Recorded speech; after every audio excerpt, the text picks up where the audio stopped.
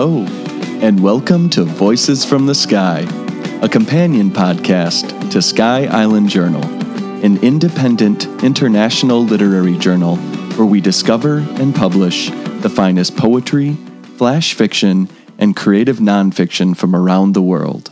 Always free to access, we publish accomplished authors side by side with emerging voices for over 115,000 readers in 145 different countries. My name is Jeff Sommerfeld, co-founder and co-editor-in-chief of Sky Island Journal, and I'm so thankful that you decided to join us here at Voices from the Sky, a Sky Island podcast production where we delve deep into some of our favorite pieces since our journal's inception in 2017, and we go inside the minds and hearts of their creators as they help us explore their literary works more fully. If you joined us for our last episode, you were briefly introduced to Vivian Tran, the poet who wrote and delivered a reading of her poem, Ash. A little bit later in this episode, we'll take a deep dive into the creation and development of this piece, which is one of our all-time favorites since founding this journal. And Vivian will offer insights that are bound to enrich your experience with the poem itself. In the introduction to this podcast, I state how we publish established and emerging writers side by side, and Vivian is a prime example of that fact. In the summer of 2019, when she submitted and we published Ash in issue 9 of Sky Island Journal, it was her very first literary publication. We absolutely love having the opportunity to help new writers find a captive audience for their ideas, their writing. And Vivian has delighted readers all over the globe. Her official bio reads like this. Vivian Tran is a former nuclear physicist with undergraduate degrees from MIT. She currently writes for engineers and lives in the Bay Area.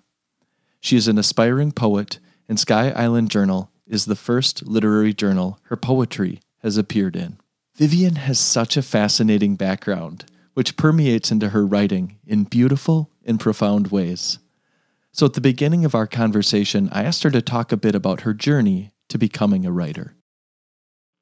I've always loved writing. As a kid in middle and high school, I wrote in my journal every day. I had this thing where I would write down something new I learned every day just to remember it better. So yeah, I've always been writing. And then I think when I went to MIT, I just felt a greater need for poetry just because my mind was so filled with math and physics. And yeah, I just didn't have that creative thing in my life that I felt I needed.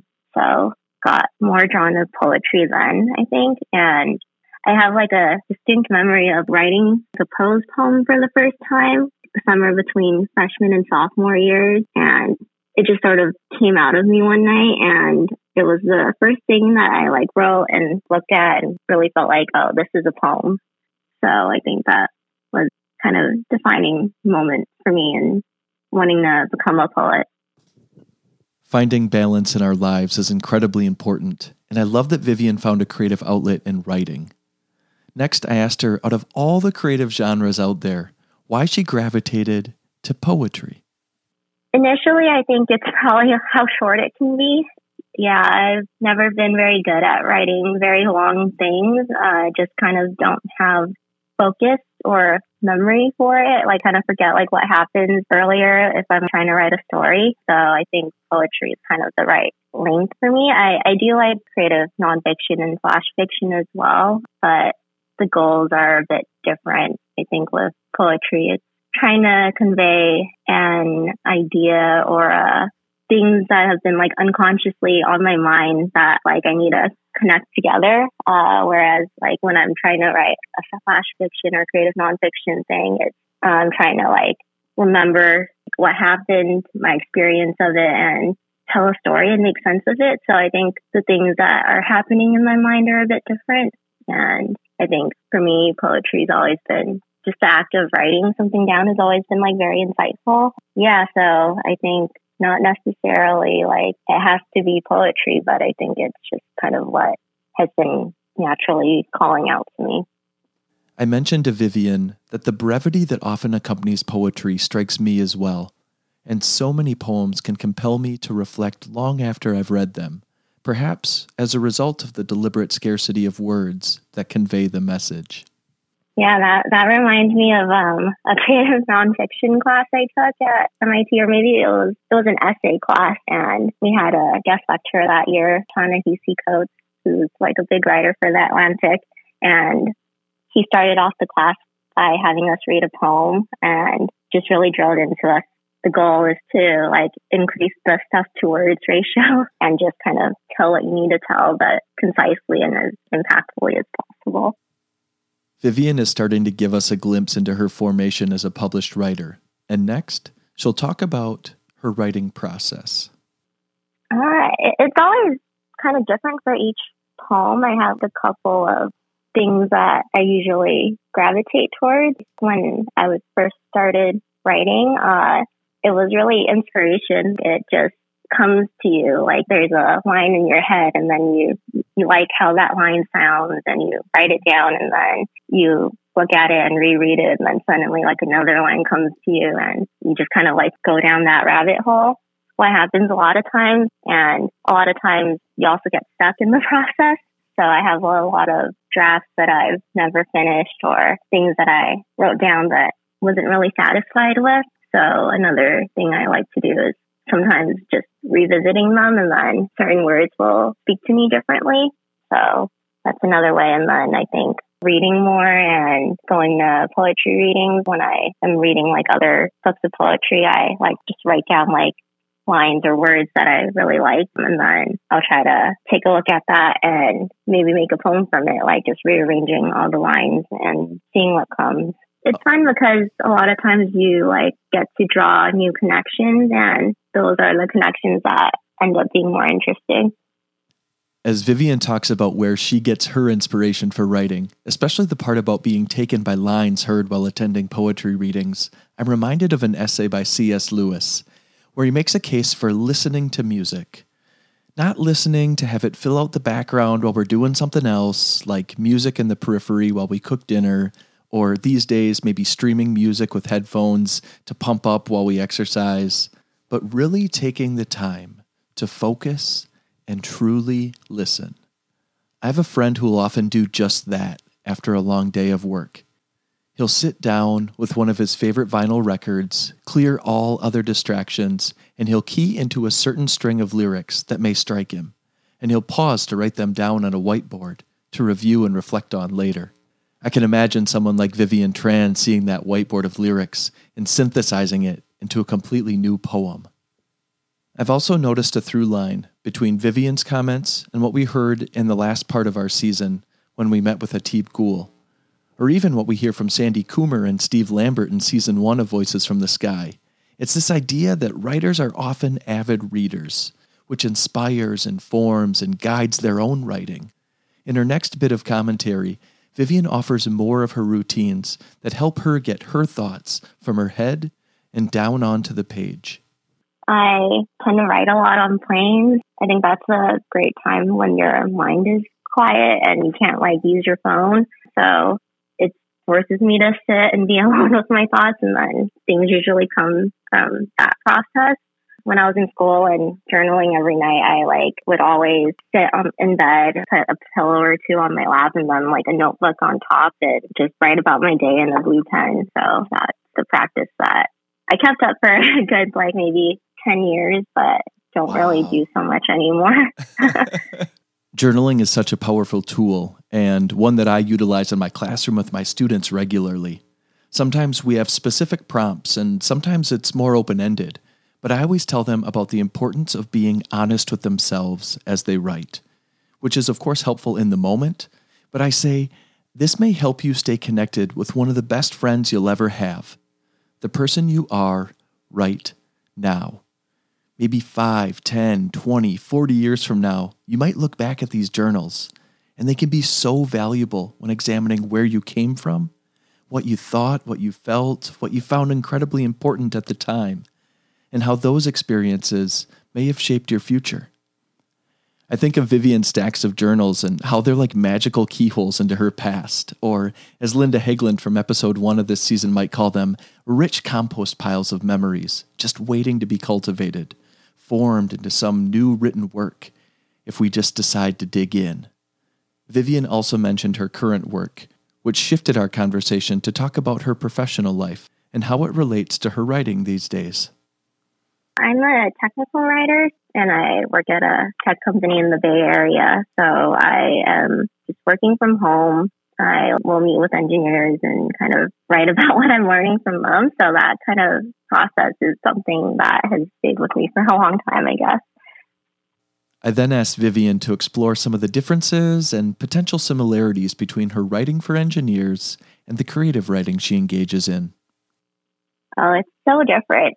Yeah, with work, it's writing for other people. So the things I think about are very different. It's a lot more technical. Still challenging to convey concepts and other complex things in simple ways. So I like that. There's similarity in the effort to be concise and use simple language, but writing poetry is just writing for myself, which is a lot more comforting. There's an incredible amount of freedom and potential for self-discovery when writing for yourself.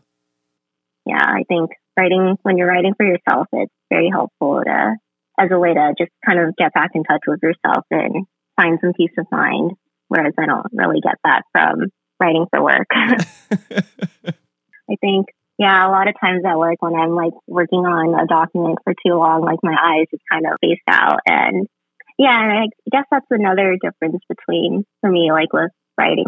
I think when I'm writing for myself, I'm usually writing by hand and it slows my mind down. Whereas when you're looking at a screen, it doesn't really do that. Vivian has mentioned several strategies that can be helpful for writers, such as finding ways to slow down our mind, give it the space needed to create, and ways to find inspiration. So before we transition to talk specifically about the featured poem, Ash, I asked her what advice she might give for fellow aspiring writers. I'd say just keep writing, keep thinking about things. I think a lot of the work happens in our minds unconsciously, and then when you really sit down to write, it all comes out and it all comes together. So just keep trying and don't get discouraged. And I think the best kind of writing is the writing that you do for yourself. Oh, it's so true. The process of writing or nearly any creative endeavor is often difficult to see because, it's in our heads. It's intangible. And not too long ago, I listened to an interview with John Cleese, of Monty Python fame, of course, as he released his book, Creativity, a short and cheerful guide. He told the story about when he was a young writer and the producers of the network would often stop by the writer's room. And if the writers were not sitting behind typewriters, literally typing, then they thought that they weren't working. But Cleese said that when he took a walk around the block, he was thinking. He was creating. He was always working. It's all part of the process. This truth that Vivian shares about creativity really shines through in her poem, Ash. So as we move our conversation to focus on the poem itself, I just want to remind you that the poem is linked in our show notes if you want to follow along. And you can also listen into our last episode to hear it in its entirety if you haven't had a chance to do so already. Now at this point, I asked Vivian to try to trace back the poem's origin and when she first sat down to write it. I wrote this poem on a plane. I don't remember where I was going. I think it was one summer between sophomore and junior years of college. So it's been quite a while. It's been about 8 years since I wrote it, I think. So definitely it's been a long time. And I remember just kind of looking out the window and having all these things in my head that weren't articulated into thoughts yet, but that wanted to get out somehow. So this is kind of what came from it. There were a lot of things that have been on my mind. I was thinking of my grandmother a lot at this time. So she's definitely someone I always think about when I come back to this poem. And I think it kind of tries to Like in my head, I think about atoms and ashes and what I was learning in my physics and science classes, and also what I was experiencing in real life, and all the things that I could have been seeing like outside my plane window. So that's kind of where a lot of the images in this poem come from, kind of imagining like scenes from outside a plane window. Can you talk a little bit about your grandmother, her impact on your life, and then can you talk about where you find her, where you see her in this poem? Yeah, well, the title of the poem is Ash, so I think I knew at the time she was nearing the end of her life, and I was feeling sad about that. And I was just, thinking about my ancestry, about the things that make people, and then boiling it down to like what you become like after you die, what you could have been like before you were dead, so before you were even alive. And yeah, this kind of tries to explore that. I think of the first part of the poem is going back in time and thinking about like what could a atom from her hair have been in the past, and what can it be in the future. Yeah, there's a lot of memories associated with this poem, a lot of things that I don't think about too often in my everyday life. And some of the memories might be like things that I learned in school as a kid or have heard about somewhere. And then also looking out the window and seeing like all this world passing by, and kind of going down into like what someone's day might look like, what the world around them might look like. And yeah, a lot of this is kind of imagined memories. And I think over time, this poem has accumulated memories of its own. I think about a lot of different things reading this again. And I feel like I have a totally different set of thoughts than I did when I was writing this. So it's hard to combine them together right now. Yeah, I feel like I could not write this today. So it's definitely like a connection to a past self. And yeah, actually, I remember like workshopping this in class my junior year. And actually, I think that's another memory that this poem has taken on its own. So at MIT, my freshman year, there was the Boston Marathon bombings, which the police officer that got killed apprehending the suspects, it was on or near MIT campus at like a 7-Eleven or something. That was an MIT police officer. And my junior year, they had created a memorial for him and tasked my writing class my writing teacher with writing a poem for the dedication of the memorial. And she decided to get people in class involved. And one of the stanzas in the poem that came out of that was from the first line of the third stanza here. So yeah, it has all these memories of things that have happened. And this is why I love having these conversations. I would have never known about the backstory of this poem, Ash, and how Vivian's experience with her writing instructor in the wake of the tragedy of the Boston Marathon became part of the creative fabric that makes up its tapestry. I did a quick internet search, and Vivian helped me as well, and I found the poem that Erica Funkhauser of MIT's Comparative Media Studies and Writing Department wrote. She collaborated with her students, including Vivian Tran, several years ago for this poem called Here We Are. Of course, I'm going to link it in the show notes, but I want to read the lines that Vivian referenced. The world tells us we are finite, but our finite inclinations will touch mountaintops, ocean floors, the edge of this world, and the horizons of the human experience. Looking back to Vivian's poem Ash, you will see how she integrated some of this creative experience to develop her own sophisticated message about human existence and so much more. So let's get into it. I asked Vivian to talk about the opening lines and how they bring readers into the literary world of this poem. Yeah, I'd say there's a sense of familiarity and also not familiarity. Mayan temples, Egyptian pyramids, Roman sewers. Those are things that you've probably heard a little bit about in some history classes as a kid, but you probably haven't been to all of them. You probably don't know what it looks like, but you can kind of imagine it for yourself. And then the next line, red apple skins, the eyelash of an extinct bird.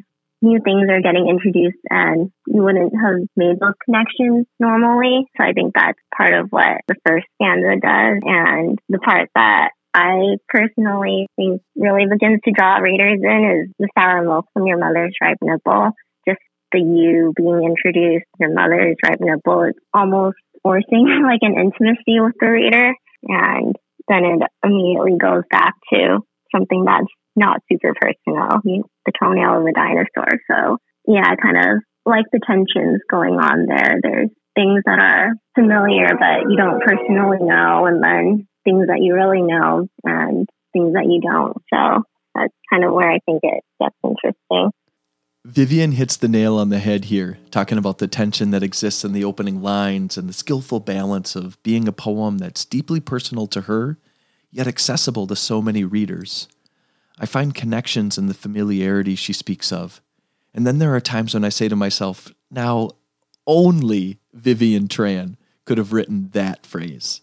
Her voice is so distinct, so strong, and I pass it off to her again to talk about what she is most proud of when she looks back at a poem she wrote nearly 8 years ago and had published back in 2019. Looking back at it now, it feels more like a journey through time and space, and I didn't really get that sense when I was writing it. So it's interesting to kind of have a different experience of it, having like some years in between to not feel so close to the poem anymore. And the language in it is really simple for the most part, and almost all the lines begin with "I have" or "I will." So yeah, I like that repetition and easiness to it, and I like how the tense changes from the past tense to the future, and then it's not until the very last line that there's even a little bit of present tense with "when the earth disintegrates." Well, I guess even that's not present tense, so it's in between the space of past and future, and I think that's pretty interesting space to be and where we all are. So the intermingling of past, present, and future, the known and the unknown, it's so much a part of trying to unpack the human experience. And this poem guides us in many ways to wrestle with these ideas. I shared with Vivian how much I appreciated the way that she really sticks the landing with the closing of this poem, and I asked her why she felt it might be a satisfying finish. Thanks. Yeah, I appreciate that. Yeah, I think it kind of does a lot of things.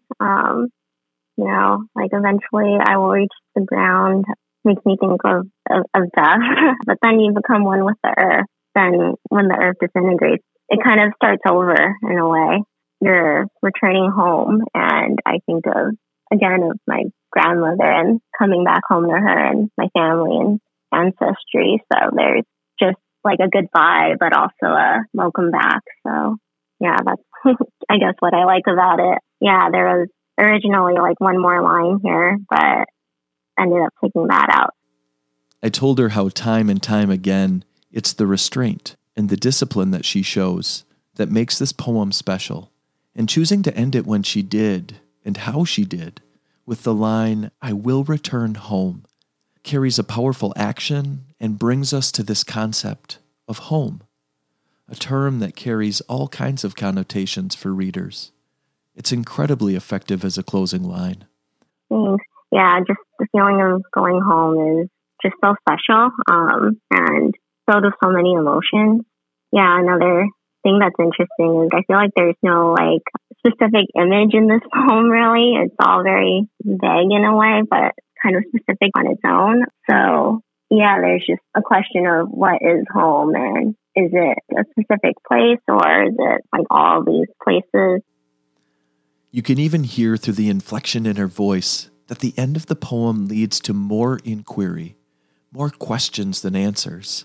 But I did ask her to think about the experience of reading this poem again after several years and share what she hopes readers might take away from it, what she learned in the process of writing it back then, or what she hopes to take away from it now. I would hope that for people reading this, what they take away is probably different than what it means to me. And I think that's exactly what I would like. But for me, I guess this just brings up a lot of memories, a lot of things that I've been exploring in my head that, I never really feel satisfied exploring, and it never feels finished. So there's just this idea for this poem of after being myself, I'll just be, and that's okay. There's something beautiful about that, the simplicity of being and not necessarily being yourself anymore.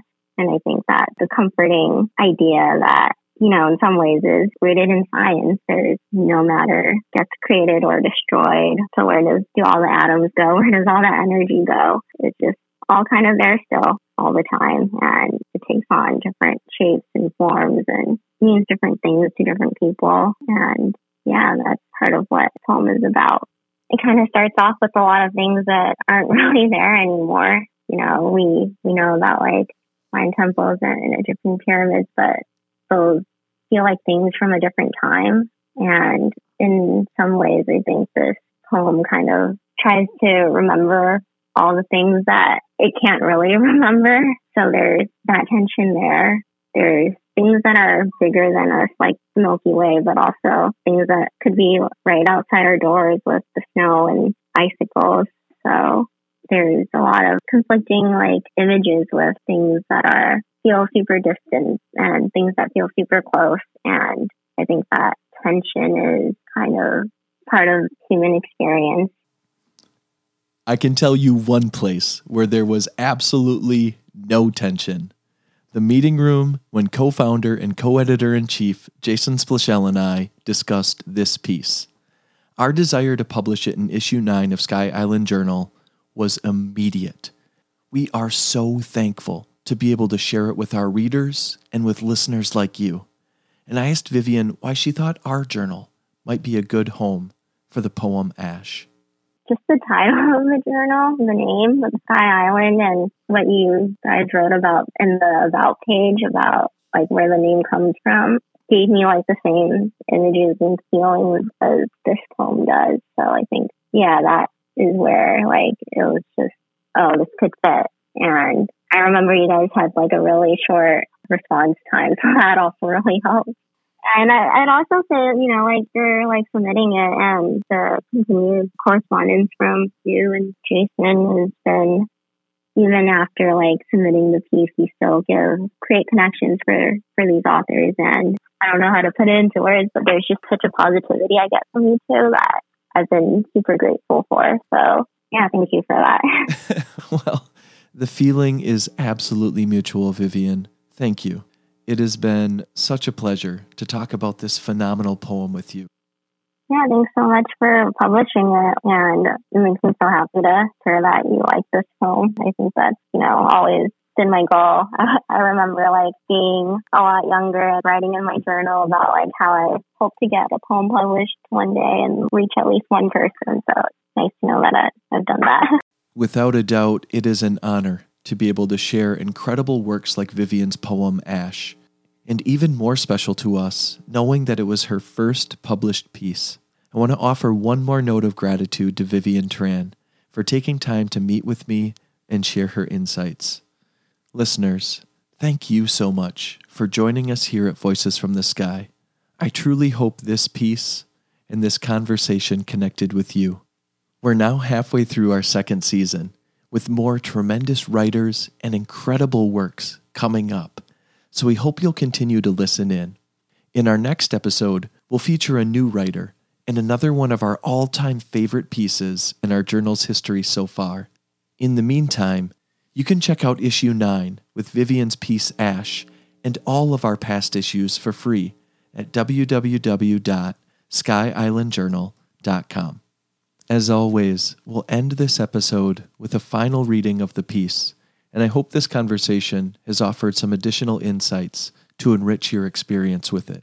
If you like what you've heard, please consider leaving a 5-star review. It helps more people find this podcast, and more importantly, it helps more people find these incredible poets and writers who we admire so much here at Sky Island Journal.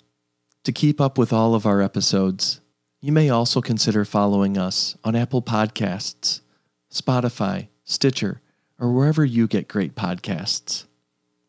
Thanks again for joining us. And now, please enjoy Ash by Vivian Tran. Ash. I have been the dirt beneath Mayan temples, the sand inside Egyptian pyramids, the soiled waters running through Roman sewers. I have been the fiber in red apple skins, the eyelash of an extinct bird that had majestic feathers, the sour milk from your mother's ripe nipple, the toenail of a dinosaur. I have floated atop fires, turning air into distorted glasses. I have been a distant star. I have been explosions in the sky. I was swirled just beyond the short shield radius. I was picked up by a new sun. I have been part of planets and moons. I have made rock and cheese, water and air, God and art, you. I have lived and I have died. I will reach mountaintops, ocean floors, the edge of this world, and the horizons of human experience. I will perch on empty branches in morning sunshine, ripple river waves alongside heavy raindrops, soar through the air, writing sing-song sound waves. I'll get caught in a plane engine and fly in a rolling, swirling motion, against the wind, with the wind, against this planet's gravity, with the Milky Ways. I will breathe through the labyrinth with my left hand on the canal walls of your inner ear into your mind. I will sit in a tiny container by your fireplace for you to hold on to me. I will fall with snow and sleet, freeze on rooftops with dangerous icicles. I will melt into freedom once again. Eventually, I will reach the ground, become one with the earth, and when the earth disintegrates, I will disperse with it. I will return home.